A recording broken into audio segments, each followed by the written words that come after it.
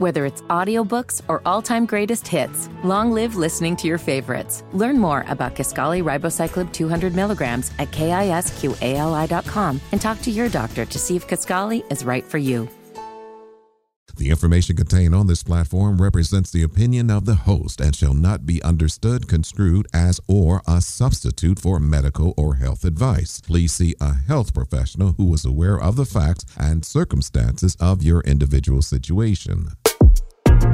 It's the Black Health 365 podcast, and we are here to make sure you look good on the outside and even better on the inside.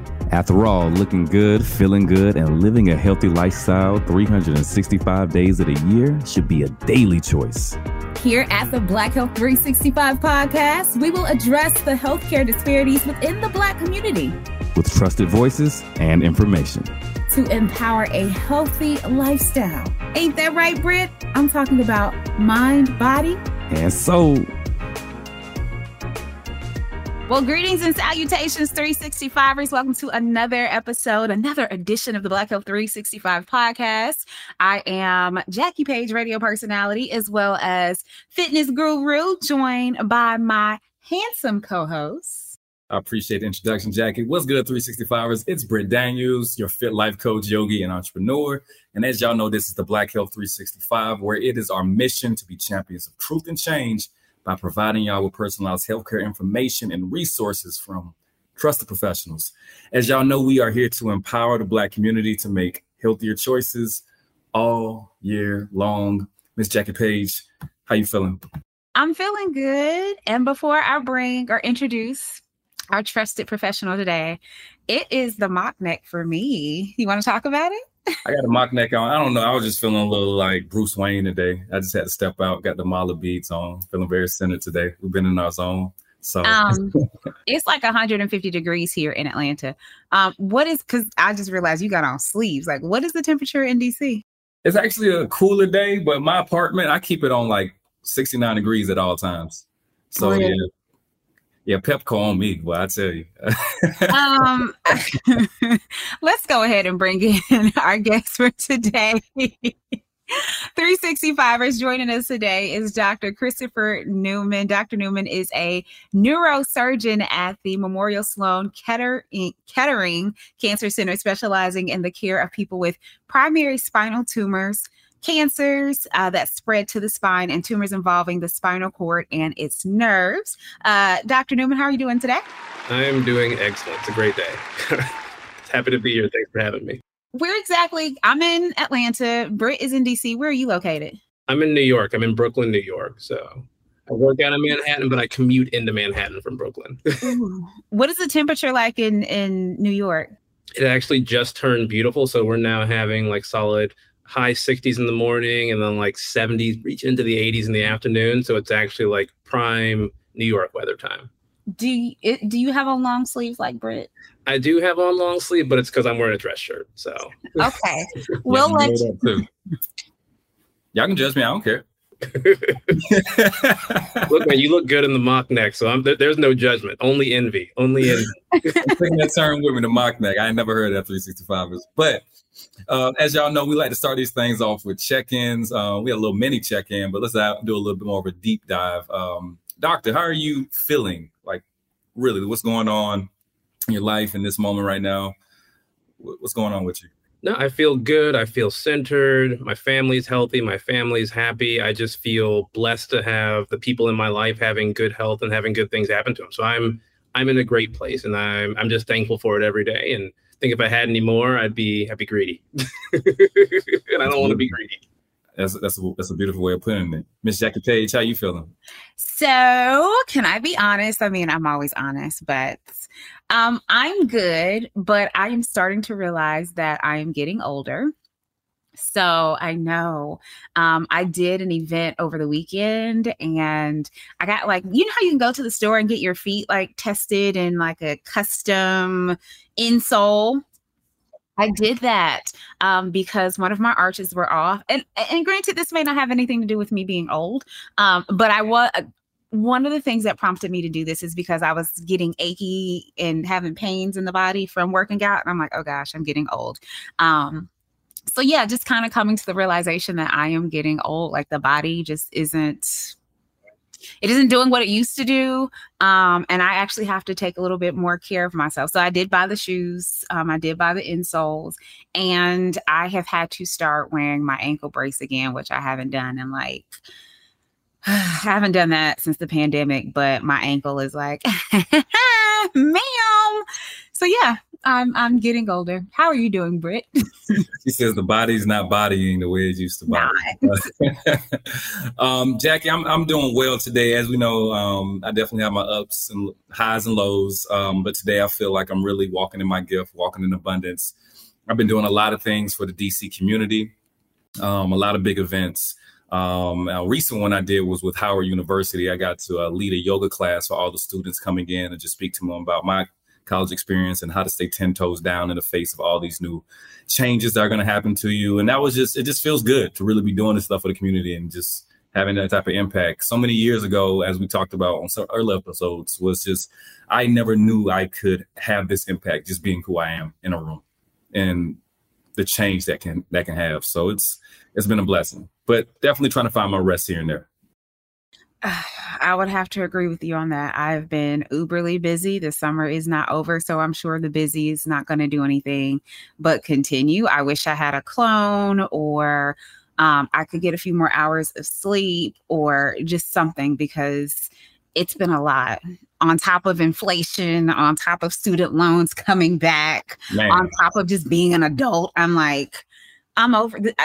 I want a refund on being an adult, because nobody told me it was gonna be like this. It's funny you say that, because we were both talking about an article before we got on about adulting. This article says that middle-aged adults are now binge drinking and using marijuana at record levels. Did you? Yeah. And then, students too, talking about transitioning back into the student season for college students, their uptake of marijuana use is much higher as well. It's an interesting space. I think coming out of quarantine, I wonder how much that affects it. I think when people were stuck in quarantine, that definitely changed the landscape of people's self-awareness and what they were dealing with. People were starting to numb themselves out. But now we're going back into normalcy. But are we? Because because inflation's up. And Dr. Newman, throw your 2 cents in at any point in time. It was an article by the NY Times, but I'm just interested to hear your take on it. What was Britt is saying, going back to what is normal, but what is normal isn't what was like. Our normal was staying in the house and looking crazy. I mean, I think it's a return to parts of what normal used to be, right? Like when you think about how we ride the subway, for me, how I ride the subway or the people around me on the subway, it's not what it was like right before the pandemic. I was in New York starting in 2019, and it was, perfect, no pandemic, no anything. And it was just a very different vibe. And post-pandemic, some things have come back, but not all the same. Not all the things have really come back. You still see people who are en masse. You still see people who are afraid to fully engage, or you still see some of that reticence. But I think some of the scars that are there from the pandemic, in terms of the isolation that happened, in terms of the substance abuse that started to rise really during that, are still lingering. And I think, the New York Times article brings it out, but also if you look at, I'm getting a master's in public health right now, and we actually just spent some time going through the kind of year by year data from kind of New York State in terms of like mortality rates and other things. And you see the actual rises in substance abuse as a more kind of frequent cause of kind of death and adverse events. And I think it fits with what you're saying, where there is this shift towards using substances to kind of cope with the changes, that even while we're entering into some kind of a new normal and more permanent normal, I think the scars of how we adapted and how we coped during the pandemic are still there. I would have to agree. I feel like to some extent we are all still a little afraid of what we experience and potentially having to go through that again. There is a rise in COVID-19 numbers happening right now. I know of actually, I know of two people that within the last, I'm going to say 30 days, they've contracted COVID. One person has never had it. One person has had it at this point 3 times. So I'm back on edge. Like, okay, so do I need to pull my mask back out? Stay away from me? Yeah, I think we're back on edge again. And the world is trying to go towards normal, and we can't really fully get there. We're kind of stuck in this bind of how do we exist? How do we live? We're more aware of viruses. We're more aware of our surroundings. We're more aware of the risk that was always there, but now feels more ever present. I think it's hard. I think that's a great pivot. Well said, Doctor, to our segment on Dharma Talks. So for the 365ers, as you know, we start these conversations out with a mini sermon, you can say sermon, but just words of affirmation to set the tone for the conversation. It comes from an Eastern tradition. And considering where we're at now, speaking of what we just said about we're holding on to things, this is a season of change. We're getting out of summer, stepping into the fall. People are going back to school. A lot of times in our life, change is the most fearful thing that we can wrap our hand around. And we get stuck in our ways. And you got to understand that there are seasons for a reason. And so when you're stepping into a new season, a lot of behaviors and systems of thought that served you before may not serve you in the future. And so it's good to take a step back and see the bigger picture so that you can move forward with more sustainability and operate effectively. And so for the 365ers, listen, take time to sit back and say, is this working for me? Or maybe I need to dial it a little bit. I'm excited to get into this conversation. We got a very heavy, I won't say heavy, but a very intellectual conversation, I assume, to come up. No pressure. Well, just to hop into it, Doctor, before we get into anything, I just want to know a little bit just about what inspired you to get into this particular field of health. Yeah. So for me, it's interesting you talk about that pivot, or kind of that need to pivot and change, because when I came to med school, the last thing I was going to do was be a neurosurgeon. I was like, the brain, the spine, I want to be a cardiologist. Like, I thought that was like the bee's knees, like the best thing possible. And as I got into it, I had this first semester of neuroscience, just learning about the brain. It was like the chief resident of neurosurgery was teaching. It was the head PA. And it was just taught in this way where like everything made sense. Like, I'm an engineer by training and by background. And it was like, oh, this organ that seems really scary, really complex, really hard to understand is just a big circuit.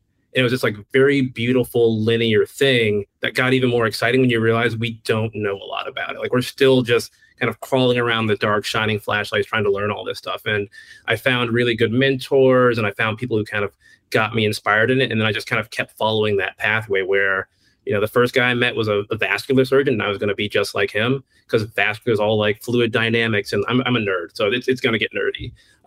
But it's all this like beautiful mathematical modeling of all these types of things. And then when I came to residency, I met this pair of guys, Jonathan Engen and Duca Monclor, who were just amazing, like just great human beings who were oncologists, and they took care of cancer patients. And when I rotated with them, and then I eventually turned it into like an enfolded, 2 years of fellowship with them, we spent a ton of time just seeing these patients, having these really hard conversations, and it really connected me to them. And it also was very fulfilling in a way, because my dad died of cancer shortly before I started med school. And so it felt like the space that I enjoyed existing in, because no one really enjoys having the hard conversations, but I enjoyed having that honesty with people. I enjoyed being able to actually give them the news in a way that they could understand, and then helping to guide them through that process. And for me, that was really fulfilling, cathartic, and like I went to work every day just happy to be there, even though it was all these heavy subjects. And so that's how I kind of got on this kick of finding a niche within a niche, because neurosurgical oncology is a very small niche within neurosurgery. But I couldn't be happier. Like, I love the people that I work with, love the people I get to take care of, and I love the conversations that we get to have, and the frankness that comes from it. Honestly, it's beautiful, and I love my job. I love people I get to take care of. I love that so much for you, brother, in so many ways. And just speaking to this being the Black Health 365, Black men in that space, I can't imagine a lot are in that space. Do you find there's a community of Black doctors and that has been built?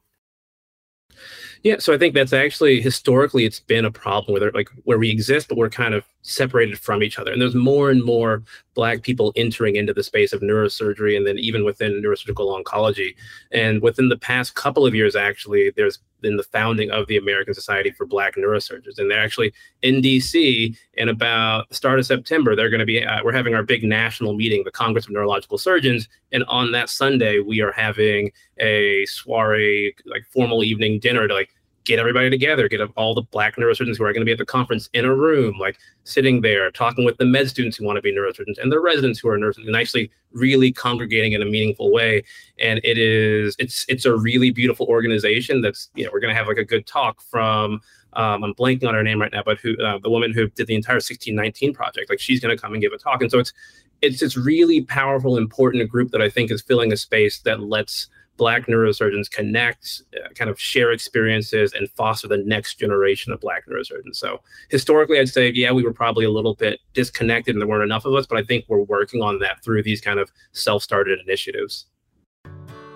Whether it's audiobooks or all-time greatest hits, long live listening to your favorites. Learn more about Kisqali Ribociclib 200 milligrams at KISQALI.com and talk to your doctor to see if Kisqali is right for you.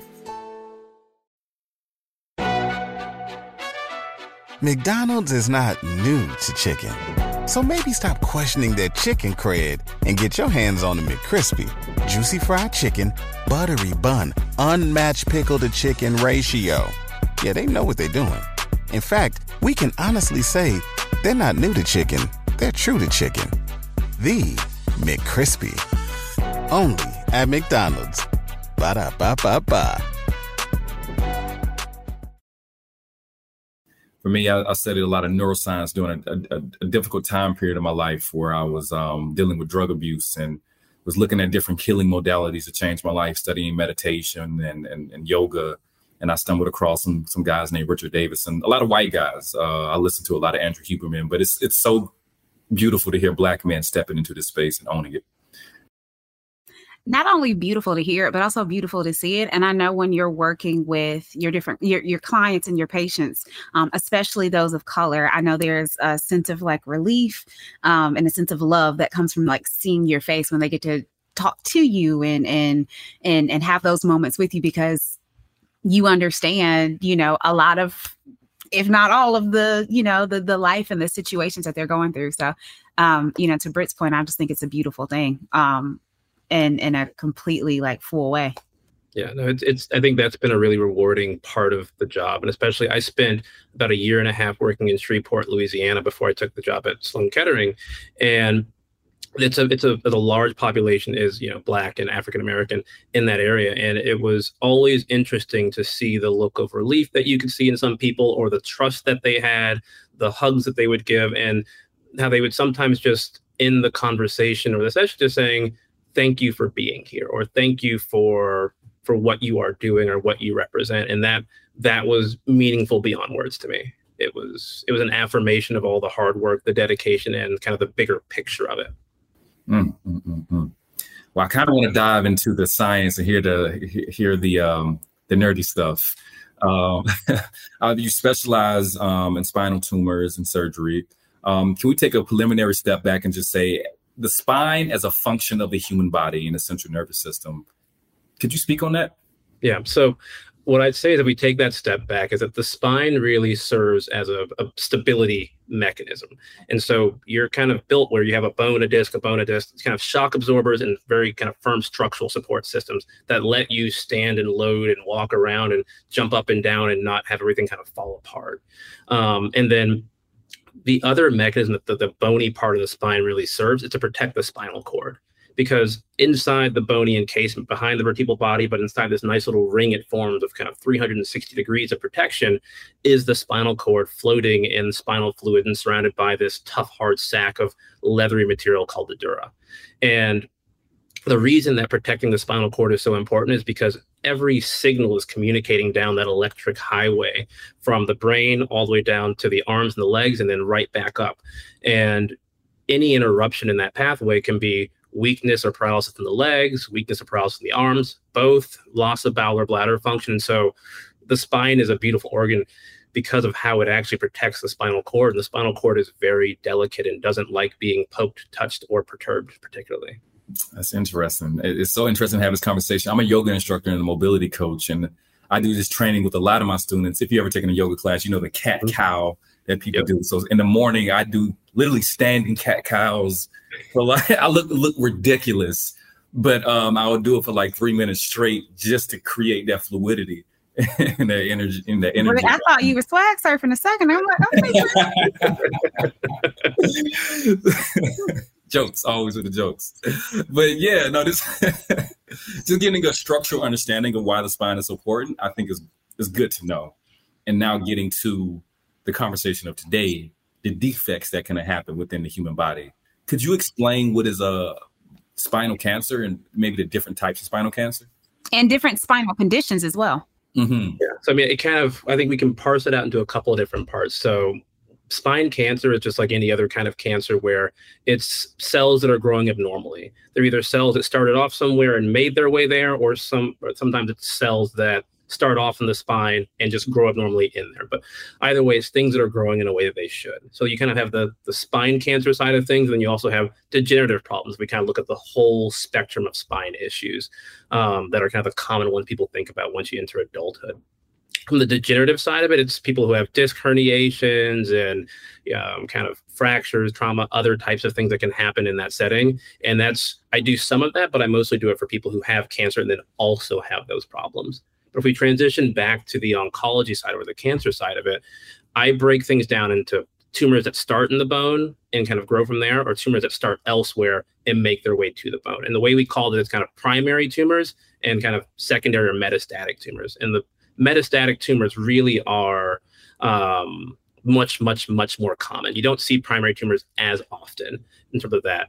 You can also see some tumors that grow from the spinal cord itself, or that kind of grow from the lining of the spinal cord. But the bulk of what I see and deal with are metastatic tumors, or tumors that kind of start elsewhere. So like breast cancer that makes its way to the spine and then grows.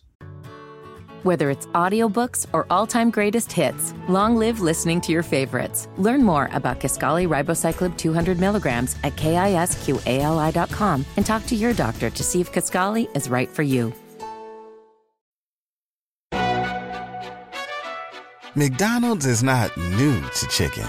So maybe stop questioning their chicken cred and get your hands on the McCrispy. Juicy fried chicken, buttery bun, unmatched pickle to chicken ratio. Yeah, they know what they're doing. In fact, we can honestly say they're not new to chicken. They're true to chicken. The McCrispy. Only at McDonald's. Ba-da-ba-ba-ba. You just said that metastatic is the most common. Is there any reason why that is the most common? Is it just because, of other common cancers? It's just because cancer is so common, right? And so many people have cancer that the numbers trump whatever else could possibly be happening. It's why we see most of the stuff that we deal with at Sloan Kettering is metastatic. We see all the other things too, but it's just because cancer is so prevalent across the world and across the United States, we see more of a volume of that. Specifically talking on cancers in the spine, when you say the uncontrollable growth of cells, how does that affect the body? Do people get low back pain from that? Like, how would I got low back pain, I go to the doctor. Damn, I got cancer. Is it like, what is it? No, that's a great question, because that really is at the crux of it is how do you know if you need to get checked? And for the most part, most of the people who are going to present with metastases to the spine already know they have cancer from another site, be it breast, be it lung, be it prostate. And it's just, they suddenly, in the setting of already having a cancer diagnosis, start having worsening back pain. But that being said, there are people who present with kind of their back pain as a predominant symptom that leads to a workup, and then you find that. And what I will typically tell people when I'm talking about this is it's really a pain. When you don't have a cancer diagnosis, you're looking for a pain that's persistent in a way that doesn't get better. That's just kind of either steadily there, not getting better with kind of conservative things like Tylenol, Advil, massage, heat, physical therapy. That's really just not getting better despite that. Or if you already have a cancer diagnosis, it can also be, I'm having new onset back pain that you got to have a higher suspicion in that setting. But it's something where your body's just telling you it's not getting better, it's not healing the proper way, I'm not getting improvement. And most of the time when you have that set of symptoms and you've been seeing someone for it, that doctor who you're seeing, either your primary care, your family doc, or even if it's a specialist, they'll start looking and getting an image, either an X-ray or an MRI, and that oftentimes leads to the diagnosis. The big thing I always tell people about in terms of just basic symptoms is that, a lot of times tumor pain that's not really the structural pain, but just the inflammatory pain, people will say, it wakes me up in the middle of the night, and when I wake up, it's there all overnight. It's bad in the morning, but as the day goes on, it gets better. That's part of what we see for kind of biological pain, and really the tumor swelling and sometimes retracting based on how the human body produces natural steroids. And there's other people where the pain that they get is really related to the fact that the tumor is eating away at the bone and kind of eroding stability, where they lay flat, pain's better. They stand up, it's excruciating. Or there are certain positional aspects to it. And really the hard part is that those same symptoms can look like some of the degenerative symptoms that happen as well. And I think a big thing is, if you have back pain that's concerning, see your doctor, talk about it. And ask, tell them what your symptoms are, let them try conservative things. And if it's still not getting better, they'll get pictures, they'll get imaging. And ultimately, most people wind up with an MRI that gives us an idea as to why are you having that kind of pain. Quickly, before we go to more of the degenerative things, going back to cancer, reminders for 365ers who maybe haven't heard some other episodes about cancer. How does one detect cancer? Like, when you go to the doctor, do you get blood work? It's not an MRI. Like, how is that determined? How's that diagnosed? So it's a great question. And the answer is it depends. And it depends on the kind of cancer that you have or that you suspect. There are some cancers like multiple myeloma where there's blood tests that'll show you that you have it. There's other cancers like, say, breast cancer, where mammography or screening examinations are oftentimes how you find it. And so a lot of it depends on the type of cancer that you're dealing with. Or say prostate cancer, you can check, a prostate exam on a physical examination, or it can be a PSA or a prostate-specific antigen that's really elevated that tells you that you have that. And so a little bit of that depends on kind of what you think may be the actual source of the cancer. And sometimes it's just getting a CT scan or an MRI to find out what it is, especially in the case of lung cancers, where you may come in with a cough and you get a chest x-ray and it's like something looks suspicious. And then you get a CT scan that really provides definition as to what you're seeing or why something might be happening.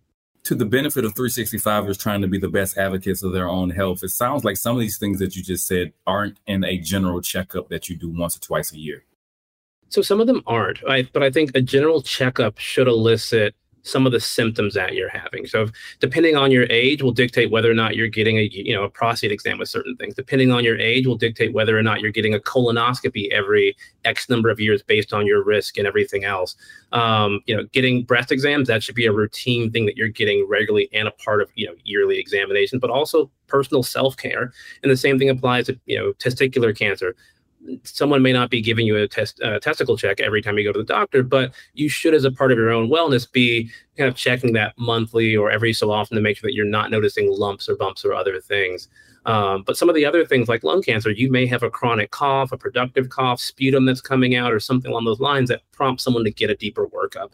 But I think the big thing is having that good relationship with a primary care or someone who you can talk to about symptoms so they can help guide you down that route. Because Dr. Google will tell you 50 things that may be wrong with you, but then having someone to help you actually work through what's likely, what's not likely, and talk you through kind of anxieties about those things is really important. Because as you go through that Dr. Google list, your anxiety will start ramping up as you see all the things it could be, when in actuality it could just be a common cold or a pneumonia or anything like that.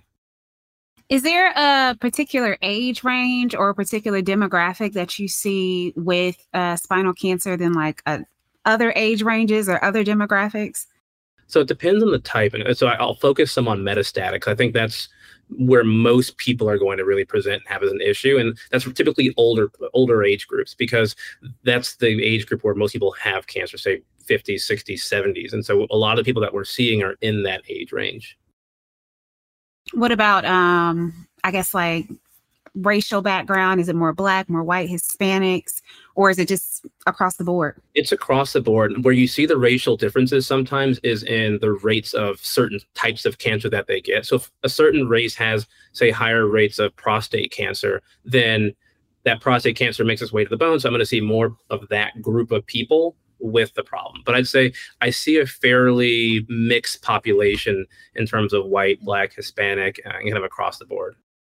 Now, if you're a 365er and you're in this older population, and let's say you are diagnosed with another form of cancer, should I immediately say like, hey, I need to go ahead and get checked or go ahead and be on the lookout for spinal cancer as well. If I have another cancer, does it mean that I am going to get spinal cancer? So no, it doesn't mean that you're going to get it. But what I do think it means is that you need to listen to your body. So if you look at kind of the data of some of the numbers that are out there, the numbers will say anywhere from 10 to 40% of people who have kind of a primary cancer will wind up with a metastasis to their spine at some point during their disease course. And that number is kind of a big range, and it's because not everybody becomes symptomatic. Sometimes they're found in autopsy because no one ever really knew and checked.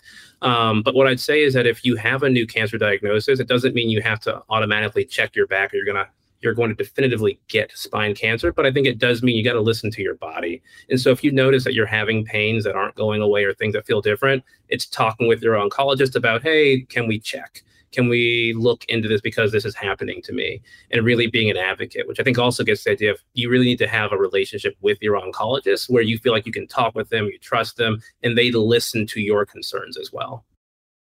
I don't know if this is a good question or not, but is there anything that I could do to prevent myself from getting spinal cancer? Or is it just one of those things where, it may happen, it may not happen? I mean, I think the biggest thing anyone can do is to, once you have cancer, to really seek treatment and adhere to treatment. Because the biggest thing is people get spine cancer really later in their disease course or when the disease is raging out of control.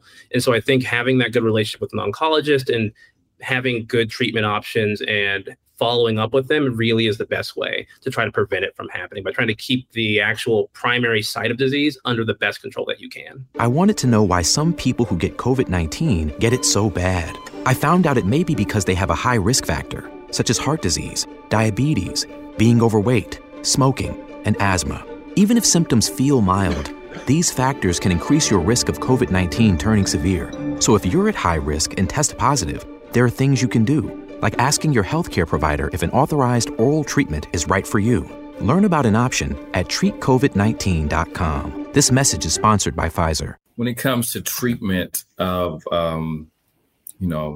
someone with spinal cancer, what are some surgical and non-surgical treatments?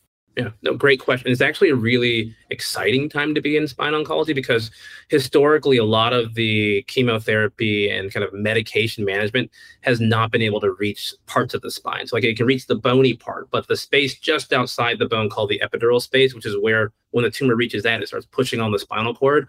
It's historically been really hard for the drugs to make it there and actually shrink the tumor. But some of the drugs are actually now able to do that. And so we're actually entering this exciting time where the surgical indication may start getting smaller and smaller, which makes me happy because nobody wants to have surgery. If you can avoid it, that's the whole goal at Sloan, is to see, can we actually figure out the least invasive way of treating your cancer and keeping you upright, walking, happy, and healthy.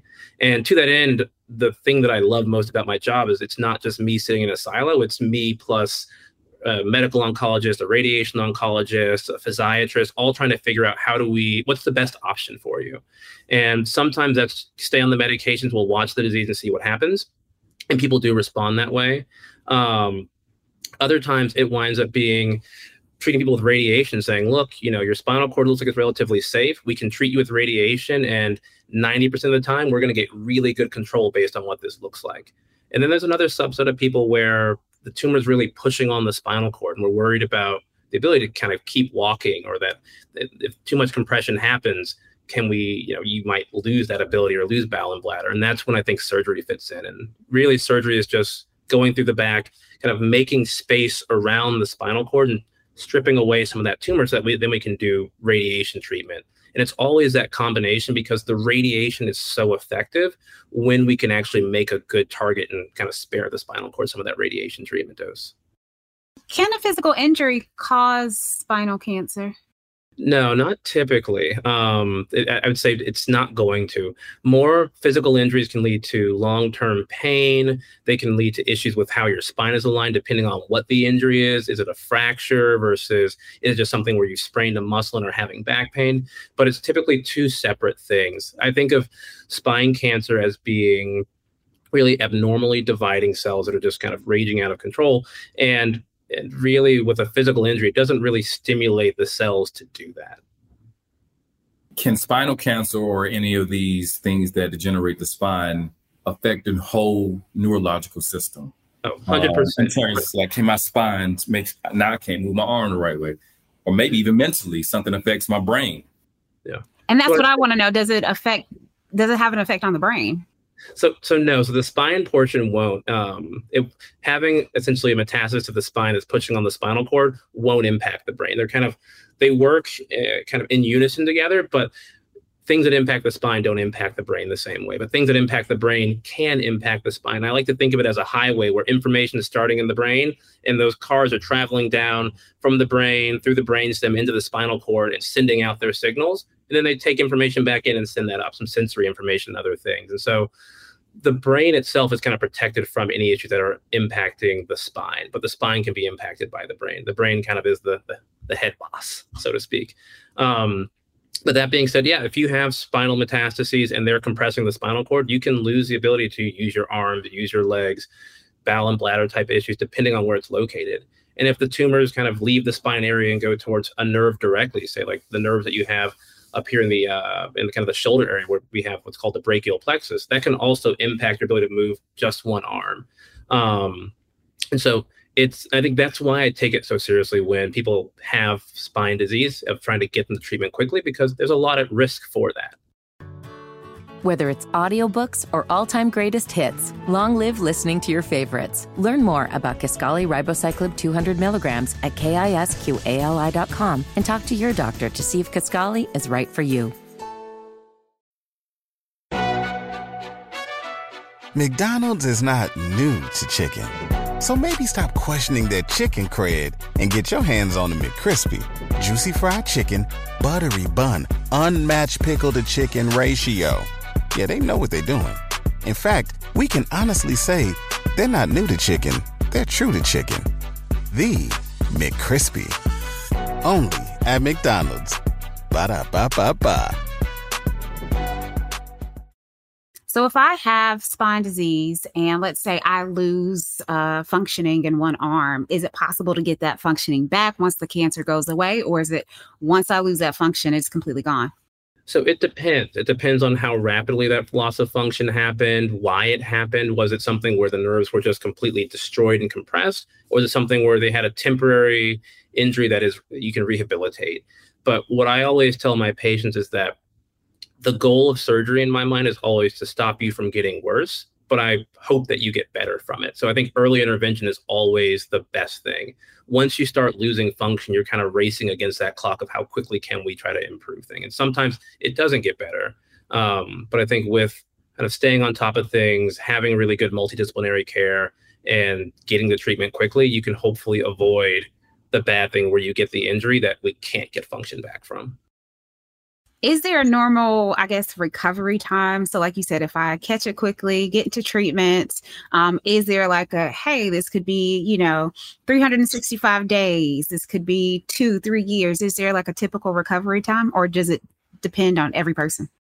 Everyone's a little bit different, but what I will typically say is for most of the things that we do that relate to spine tumors, where we're kind of needing to take away some pieces of the bone to kind of make space and remove tumor and maybe put in rods and screws to stabilize the back, I tell people that it's kind of like a 3-month recovery, where the first 2 weeks you're just kind of slowly getting over things and you're moving a little bit more, but you're stiff and you know it.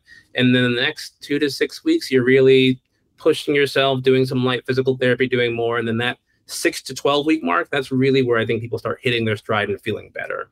And I think a lot of that is due to the fact that we've really kind of, as a field, pushed doing minimally invasive things, smaller incisions, figuring out how do we do the least invasive thing, but get the biggest bang for our buck out of doing it. Because when it comes to cancer, like, I'm fully aware that when I'm trying to do these surgeries to either decompress the spinal cord or palliate or kind of lessen a symptom that someone has, I still have to get them back onto their systemic therapy or their medication so that they can keep the entire wildfire that is their cancer under control.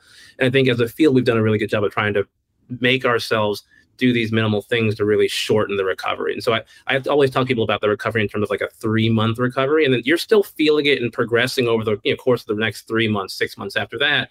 But it's nowhere near that kind of short-term 3-month recovery that first 3 months, I think. I thought it was going to be a lot longer. So to hear, like 3 months, I'm like, okay, that's actually terribly not bad. If I'm diagnosed with spinal cancer, I go through the recovery process, and I'm cancer-free. Can it come back? So what I would say is it always can come back, because in a lot of ways, once people are seeing me, you're kind of stage 4 cancer. You're widely spread. You've reached the spine. You've reached kind of the central nervous system. And so even if you kind of get into a remission state where your cancer appears to be at bay, you still need to do kind of serial monitoring, other stuff. You can be a long-term survivor, but there's always that heightened level of just listening to your body, keeping your checkup and follow-up appointments, and seeing kind of what you get to. Because I think once you reach kind of the brain or the spine, it's just a different game in terms of how you monitor, how you surveil, versus when you have people where, say, it's breast cancer, and you're just localized to just the breast, there's a different kind of sense of what cure really means in that sense. This has been an entire college lecture, a volume of information, and I've learned a lot. Extremely appreciative, Doctor. I have a fun question before we end it out. You being a spinal health specialist, how do you feel about the chiropractor? So what I will say is I think chiropractors do help a lot of people. And I think that they do a really good job of helping people. The area where I always get a little bit skittish and I kind of pull back is neck manipulations, or kind of the neck cracking. And the reason for that is purely because in residency, and even now, I've seen a decent number of people where with the kind of aggressive neck manipulations that are kind of those like snapping one way or the other, you can injure the vertebral artery. You've got this artery that runs in the back part of your neck. And when you injure it, you can cause strokes because of it. And really fast movements to the neck can do that. And so that's always my one caveat is I think chiropractors do a great job. I think they help a lot of people. And while it's not the most common thing to see, when I was in residency, I probably saw about one a year that would come to the ER who was a 20 or 30-something-year-old woman, sometimes a man, who had just had neck manipulation and started having kind of strange symptoms, like stroke-like symptoms. And you get the imaging, you can see that there's an injury to that artery. And so that's always my one caveat. I tell patients when they ask me, can I go to the chiropractor? I say, sure, but just please avoid the neck manipulation, because that's my fear as a neurosurgeon. Okay. On the same line, I got to ask this. I'm being completely transparent. What about like me cracking my own neck? I mean, I feel like that's probably a better thing than someone else cracking on your neck kind of aggressively. I mean, I'd want to see how you're cracking or how aggressively you are. That's fine. That looks fine. That looks much, much less aggressive. So I think you're going to be okay from that one. But I'm talking more the really sharp snap, because it's just your neck doesn't want to do that. And it can injure that artery. And then it's kind of medication management typically. But if you get the stroke from it, it can be devastating. But I think you're going to be okay with the way that you're showing me your neck cracking. I probably shouldn't do that, but I do it all the time. I'm like, likewise, I've been doing it on this podcast. I'm a big cracker.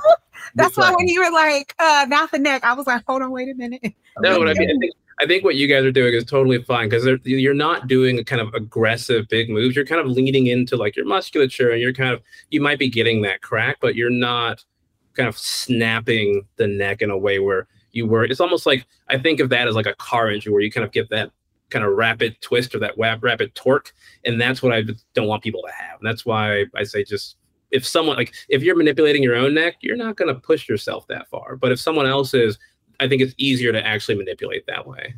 There it is. Very measured response. 365ers, I asked him, I'm not trying to get you in conflict with any chiropractors out there in the world.